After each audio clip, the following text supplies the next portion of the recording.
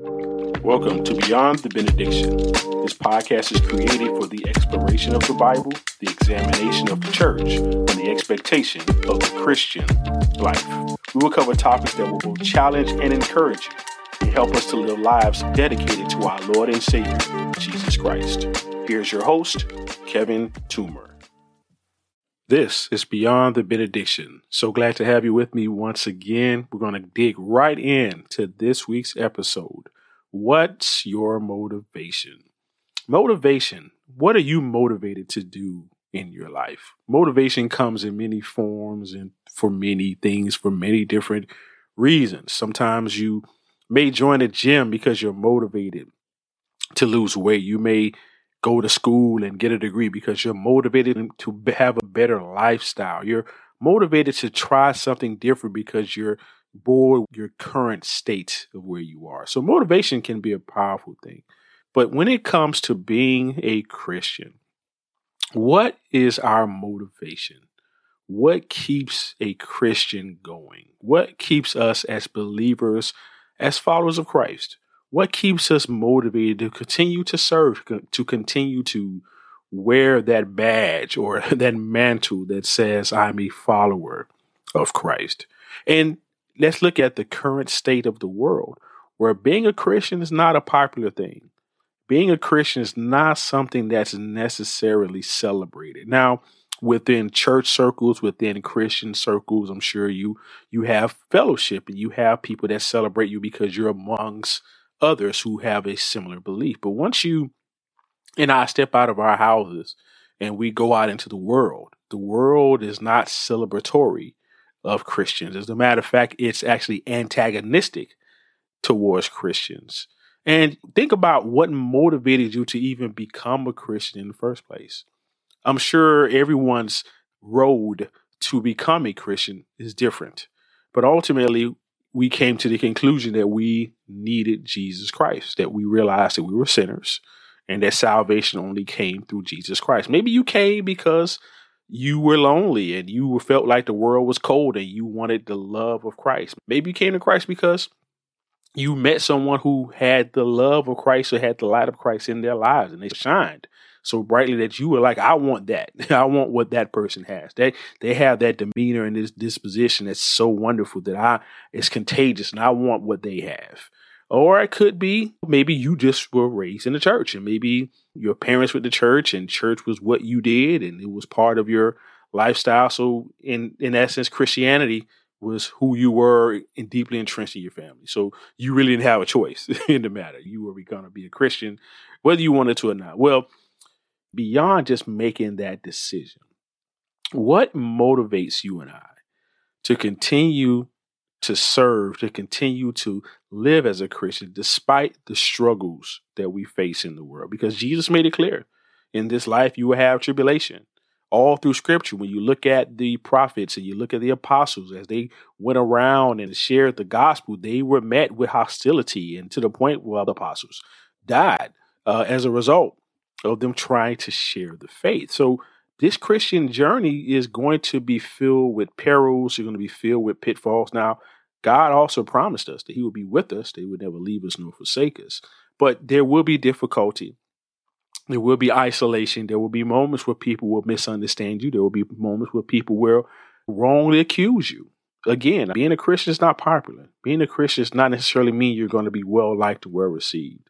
So what I want to do in this particular episode is give us as Christians a little bit of shot in the arm to why we should continue to operate, to live, to believe, to serve, to have faith in our Christian walk and our Christian belief system. I want to give us three specific things to give us a reason why we should be motivated to live for Christ.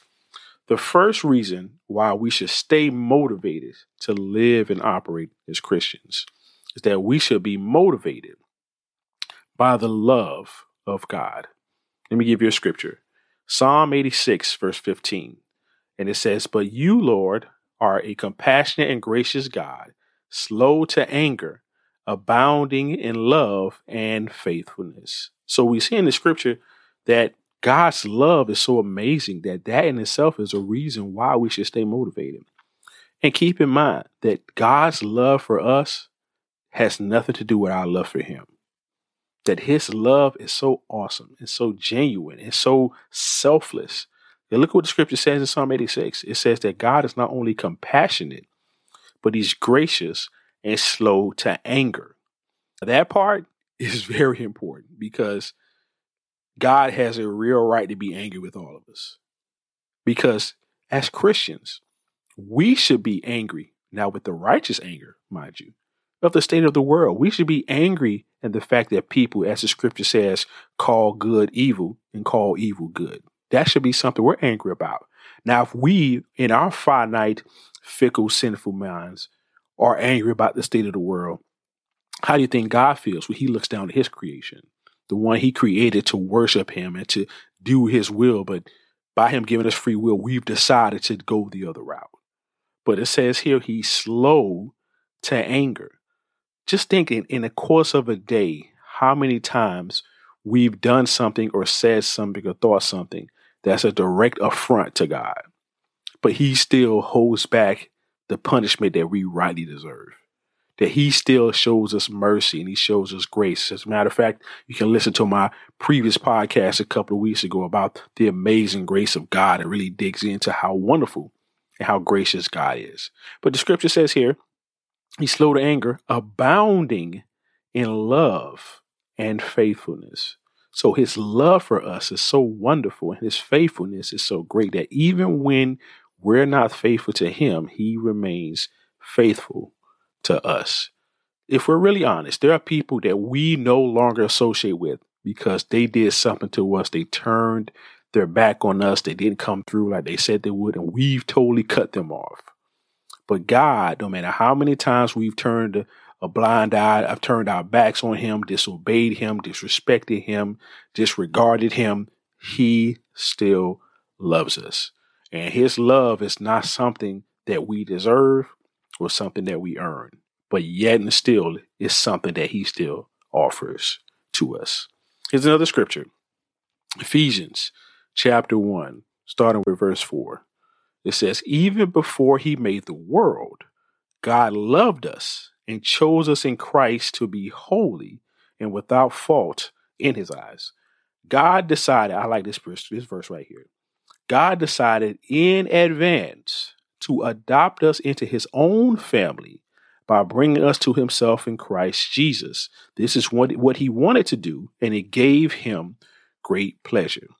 Now look at verse 5. That's so awesome. It said, God decided in advance to adopt us into his family by bringing us to him through Jesus Christ. Now, remember, God knows everything. There is no time restraints or time limits with God. He knows the beginning from the end and everything in between. So when God chose to adopt you and I to his family, he knew how messed up we were. He knew how messed up we would be. He knew how many times we would mess up. He knew how many times we would be disrespectful and disobedient. But yet he still chose in advance to adopt us into his family. And it says he wanted to do it and it gave him pleasure. Who would not want to serve a God with that kind of love? That kind of love surpasses any love you and I will ever experience here on earth, because the love that we can have from a person, if we're really honest, for the most part, will have conditions.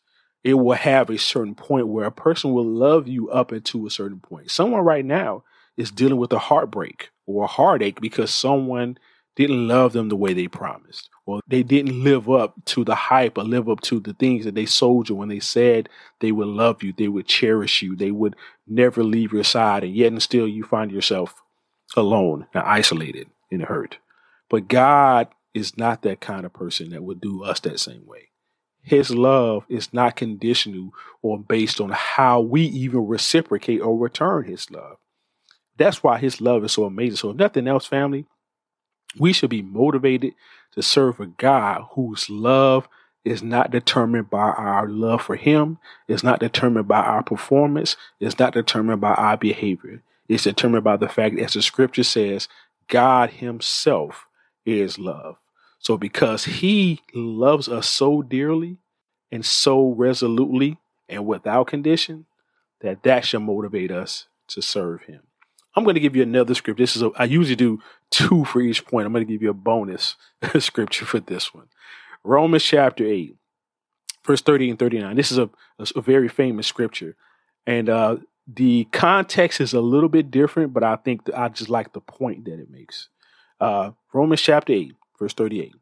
For I am convinced that neither death nor life, neither angels nor demons, neither the present nor the future, nor any powers, neither height nor depth, nor anything else in all creation will be able to separate us from the love of God that is in Christ Jesus our Lord. Now, this scripture, of course, is Paul talking to the Roman church, talking about the love of God will not be separated from us because we belong to Christ.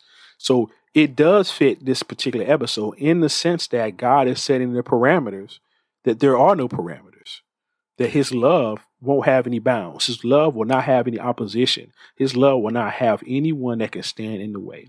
His love is so resolute and so powerful and so effective and so heartfelt that there's nothing, as the scripture says, that will separate us from the love of God.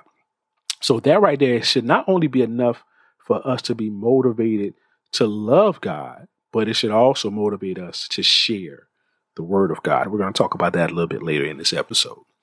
So the next thing we want to have to stay motivated to continue to worship or continue to be the Christian people that God has called us to be is that we should be motivated by the salvation of God. That the very fact that we will have an opportunity to spend eternity with God, that in itself should motivate us.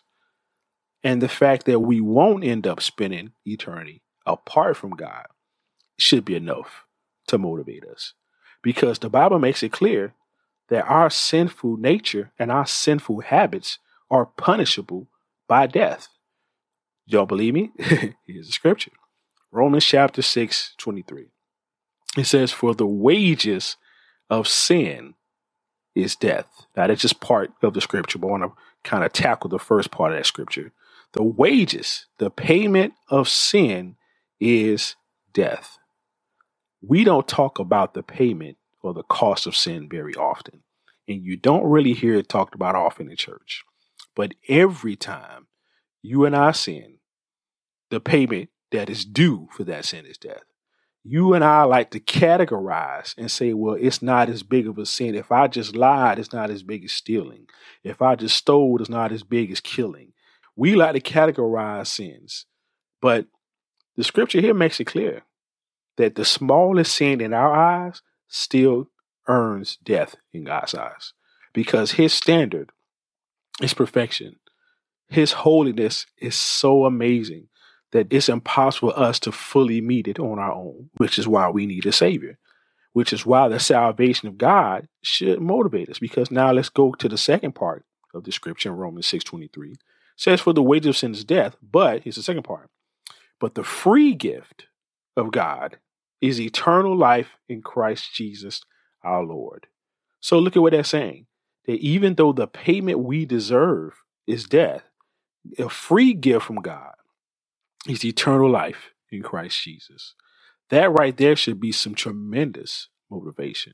That not only are we exonerated from the payment we owe, but God has given us a free gift that we can never earn or deserve. You can be exonerated from a punishment and not necessarily rewarded. Those two things are not the same. Someone could go to prison or get accused for a crime and go to trial and get exonerated, but they're not rewarded.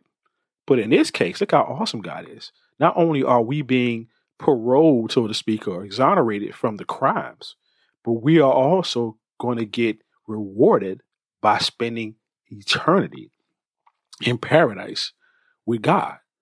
That right there should motivate us more than anything else to know that little old you and I, as messed up, as sinful, as crooked, and as vindictive and as sinful as we are, we still have an opportunity to be cleared of all charges and be rewarded and to be with God in heaven. That's amazing when you consider that he can save us from the penalty that we rightly deserve. One more scripture, John chapter 5, verse 24. And it says, most assuredly, I say to you, he who hears my word and believes in him who sent me has eternal life and shall not come into judgment, but has passed from death into life. So the salvation of God lets us see here that those who believe in him will have everlasting life, avoid, as it says here in the scripture, the judgment that should come from our sins that we deserve, and pass from death into life. The life that we live on this planet, no matter how wonderful it may be, no matter how extravagant it may seem to some people may have extravagant lifestyles. They simply have a lot of fun. They take a lot of trips. They have a lot of clothes, nice cars, things of that nature. Nothing on this side of heaven will compare to the greatness and the wonder that we'll see and experience in God's presence for eternity. Because the greatest thing that we're going to have in heaven is Jesus himself. The fact that we're going to be in his presence, to see him face to face, that's the greatest thing, because heaven wouldn't be heaven if God wasn't there. What makes heaven heaven is not the idea of just the streets of gold, not just the idea of avoiding, punishment, which all those things are great. But the fact that we will be in the presence of God for eternity, that right there should provide tremendous motivation for anyone that's a Christian, especially when you look out into the world and see so many people who are lost, who don't seem to have any hope, who seem like their lives are just one big daily consistent fog that just reverberates and renews and rewinds over and over. But you and I, our hope and our motivation lets us see that I can continue to go on, even when I have a bad day, even when someone mistreats me. When I think about the fact that God has a place in heaven reserved for me, even though by my own admission, I don't deserve it. That in itself should be some serious motivation to continue to serve. Again, who would not want to serve and be motivated to serve a God who provides something so wonderful? The last point for this week's episode on what's our motivation is that we should be motivated to do the work of God. Now, this really falls in line with the first 2 points of this week's episode. Because if you consider the wonderful love of God, just how his love is there for us, it keeps us, protects us, provides for us. Then you look at the motivation by the salvation of God, that despite our best efforts, we fall short, that we've pretty much disobeyed God, disrespected God, and yet he still, if we receive Jesus Christ, has a place in heaven for us. Because he loves us and because he saved us, we should be motivated to serve him. Let me give you a scripture. 2 Timothy 2:15. Be diligent to present yourself to God as a worker who does not need to be ashamed, accurately handling the word of truth. One of the things as Christians we need to understand, and I think this is such an awesome point, is that once we get past the love of God, and once we get past the fact that God has saved us, we don't stop there. As Christians, we're not called to just sit back and wait for the return of Christ. Because God has been so good to us, because God has saved us, that should give us some motivation to want to serve, to want to go out, to read the scriptures, to pray, to study the word, to develop a relationship with God. And as the scripture says here, does not need to be ashamed, correctly handling the word of truth. Now, I found that word choice very interesting, that Paul in his letter to Timothy says that you should not be ashamed. Now, to me, that shame comes in 2 forms, that you should be not ashamed of the fact that you are a Christian.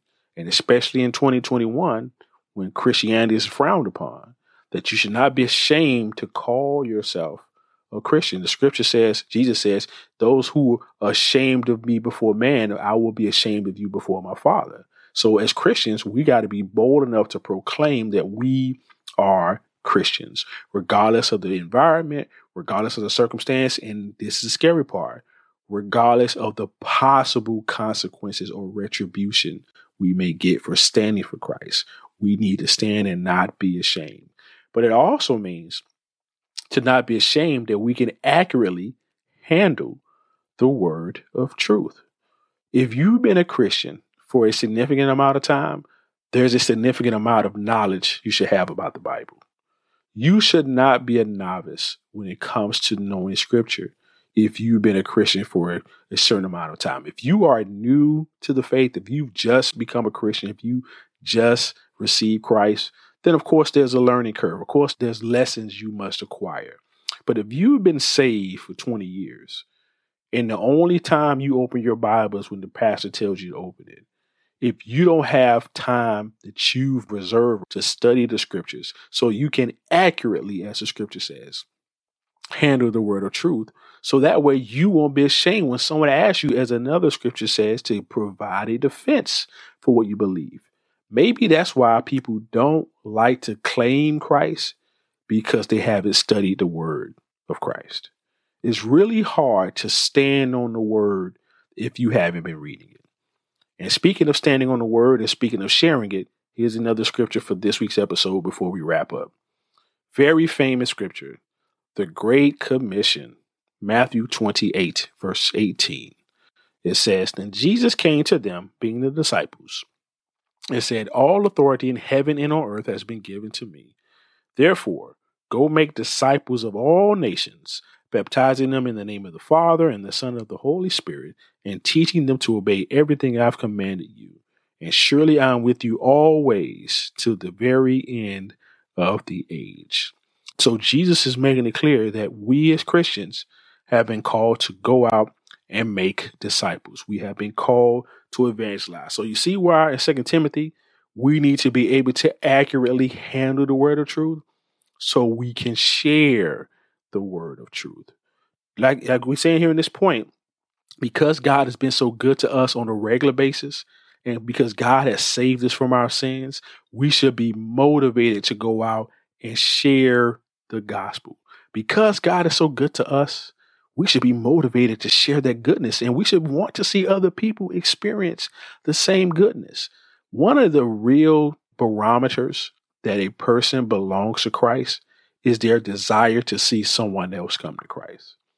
Our motivation to share the word of God should be so deep and so intense that we're actually looking for opportunities to share the word of God. Our motivation to do God's will should come from the fact that God has already done so much for us, that God has already been so wonderful to us. So because we have been receiving so much from God, we should be motivated to do as much as we can for God. And that includes telling so many people. Just think about something in your life that you experienced that's really, really great, really, really wonderful, and you couldn't wait to run and tell someone about it. Because you were thinking, my goodness, this was such a great experience. Maybe it was a restaurant, maybe you went to a concert, some kind of experience, and you couldn't wait to go and tell someone. Because your experience was so great, you were motivated to tell someone. As Christians, we need to have more motivation, because the things that we've experienced with God are far more rewarding than just a restaurant. Far more rewarding than just a concert or just a momentary experience.